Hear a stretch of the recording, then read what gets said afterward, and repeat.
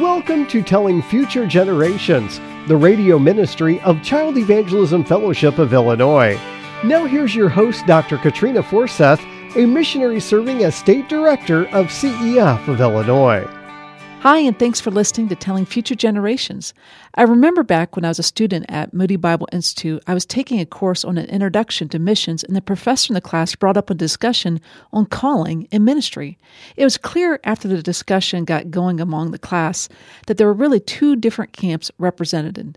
There are those who believe that God calls people specifically into ministry or to the mission field just as surely as God called his people to serve him in specific ways in the Bible, whether in the Old Testament or in the New Testament. Others in the class were more inclined to think that unless you're doing something against God's word or morally wrong, that the decision to serve the Lord as a believer in full-time Christian ministry is as wide as the ocean. In other words, the decision to serve the Lord as a Christian plumber serving people in their households is no different than serving the Lord as a Christian pastor in a local church. It's just two different viable options. So, for example, one could decide to be a factory machine operator just as well as a missionary serving overseas. In this perspective, it doesn't mean that prayer isn't involved or obtaining wise counsel from a multitude of others, or that an internal assessment of one's spiritual gifts, abilities, and interests are not considered.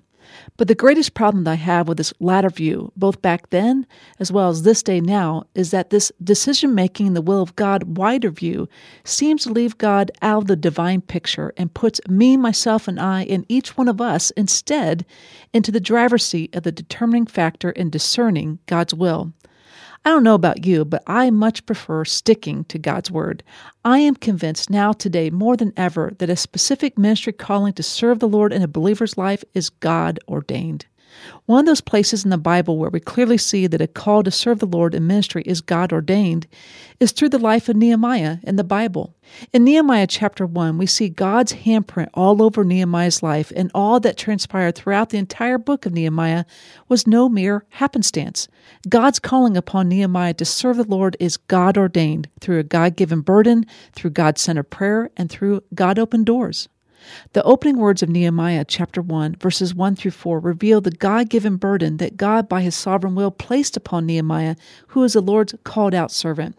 It begins in verses 1 through 4 saying, "The words of Nehemiah, the son of Hakaliah, and it came to pass in the month of Kislev, in the 20th year, as I was in Susa the palace, that Hananiah, one of my brethren, came, he and certain men of Judah, and I asked them concerning the Jews that had escaped, which were left of the captivity, and concerning Jerusalem.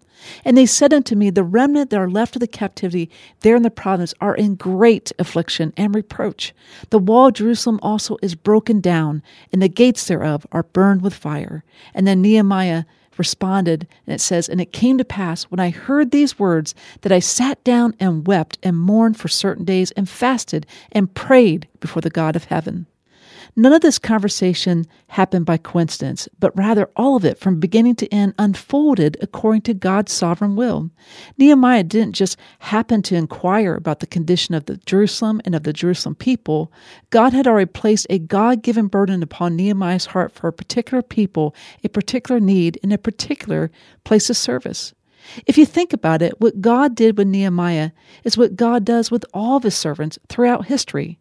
For example, David, when he was a mere shepherd boy, was burdened to take on giant Goliath. Why? So that all the earth may know that there is a God in Israel. And what about Queen Esther? She was burdened to intercede for her people before the king for such a time as this, so that the Jewish people would not perish. Martin Luther, the Protestant Reformation leader, was burdened to translate the Greek New Testament into the German language for the common people to read and understand. Hudson Taylor, a missionary in the 1800s to China, was burdened to take the gospel to the interior of China to millions of people who had not yet heard of Christ. And what about Jesse Overholzer, the founder of Child Evangelism Fellowship, who was burdened to pray, to organize, and then launch a worldwide ministry to children with the good news of Jesus Christ that began in Chicago, Illinois in 1937, that extends now today to almost every nation, reaching children for the Lord. But did God only do this with his servants way back then, or is God still calling his people to serve him today by placing a God-given burden upon their hearts? What about you? Has God placed a God-given burden upon your heart for a particular people, a particular need, or a particular place of service? Well, how and when did God do that in your life? Or perhaps like in Nehemiah in chapter 1, your God-given burden was first expressed as an interest or as a concern or just as a desire to obtain additional information. Or maybe, as with Nehemiah, God so moved upon your heart a burden to pray for a particular people, a particular need, a particular place of service, that you began to pour out your heart like water before the face of the Lord in a God-centered prayer. You see, God calls out and prepares His people to serve Him not only by placing on them a God-given burden, but also by responding to Him in a God-centered prayer. I love the rest of Nehemiah chapter 1 because that's really what it's all about. It's a God-centered prayer that focuses on the Lord. Nehemiah, after he hears about the condition of the walls and the gates in Jerusalem, and more importantly, the condition of the people, Nehemiah, in the next few verses, in verses 5 through 9, he lifts up his heart before the Lord to pray. He says, "And said, I beseech thee, O Lord God of heaven, the great and awesome God, that keepeth covenant and mercy for them that love him and observe his commandments. Let thine ear now be attentive, and thine eyes open, that thou mayest hear the prayer of thy servant, which I pray before thee now, day and night, for the children of Israel, thy servants, and confess the sins of the children of Israel, which we have sinned against thee. Both I and my fathers have sinned. We have dealt very corruptly against thee, and have not kept the commandments, nor the statutes, nor the judgments which thou commandest thy servant Moses. Remember, I beseech thee, the word that thou commandest thy servant Moses, saying, If you transgress, I will scatter you abroad among the nations. But if you turn unto me, and keep my commandments, and do them, though you were cast out unto the uttermost part of heaven, yet will I gather them from thence, and will bring them unto the place that I have chosen to set my name there." This God-centered prayer of Nehemiah had three main components. First, Nehemiah, he knew exactly who he was praying to. He knew who the Lord is. He was praying to the Lord God, the great and awesome God who keepeth covenant, and all the promises in him are yes and amen. Nehemiah knew the Lord is merciful towards his people who love him and desire to walk in his ways. Second, Nehemiah, he knew who he was and who the people, the children of Israel and their fathers, that they were all sinners with a capital S-I-N. Nehemiah confessed their sins, which means to say the same thing as what God's word says about our sin against holy God. With Nehemiah, there was no gray area here. Sin is sin. Nehemiah cried out to the Lord, confessing the people's sins and transgressions before holy God. But Nehemiah knew something else too. Not only did Nehemiah know who the Lord is and who he was, a sinner, but also, third, Nehemiah knew and trusted in what God's word said. That God had said in his word that if God's people turn unto the Lord and confess their sins and seek to be his people by acting like his people, seeking to follow and obey the Lord, God had said in his word that he will forgive their sin and bring them back to their land, to the place that God had chosen.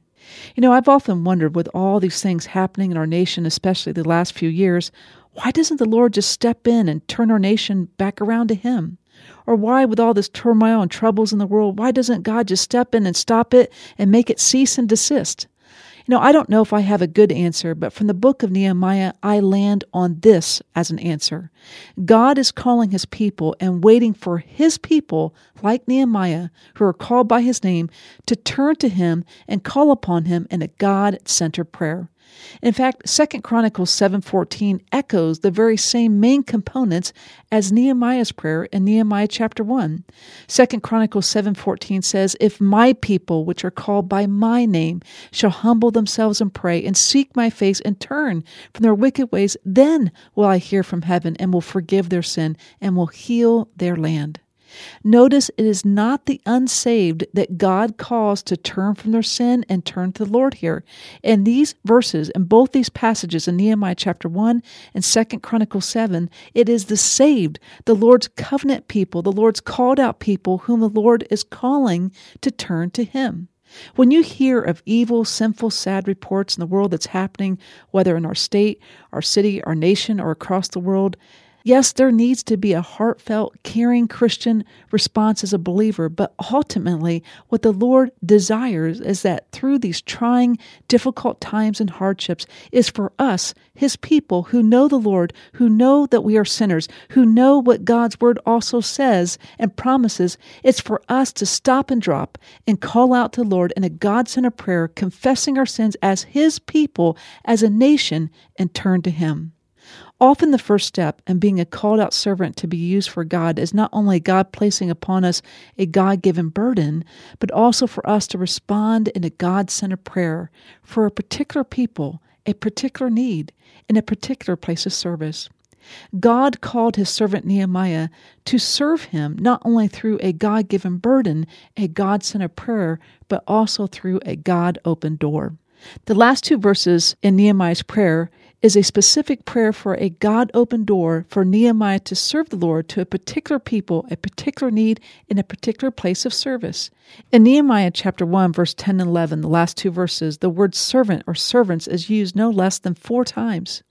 Nehemiah prays, "Now these are thy servants and thy people, whom thou hast redeemed by thy great power and by thy strong hand. O Lord, I beseech thee, let now thy ear be attentive to the prayer of thy servant and the prayer of thy servants, who desire to fear thy name and prosper. I pray thee, thy servant this day, and grant him mercy in the sight of this man, for I was the king's cupbearer."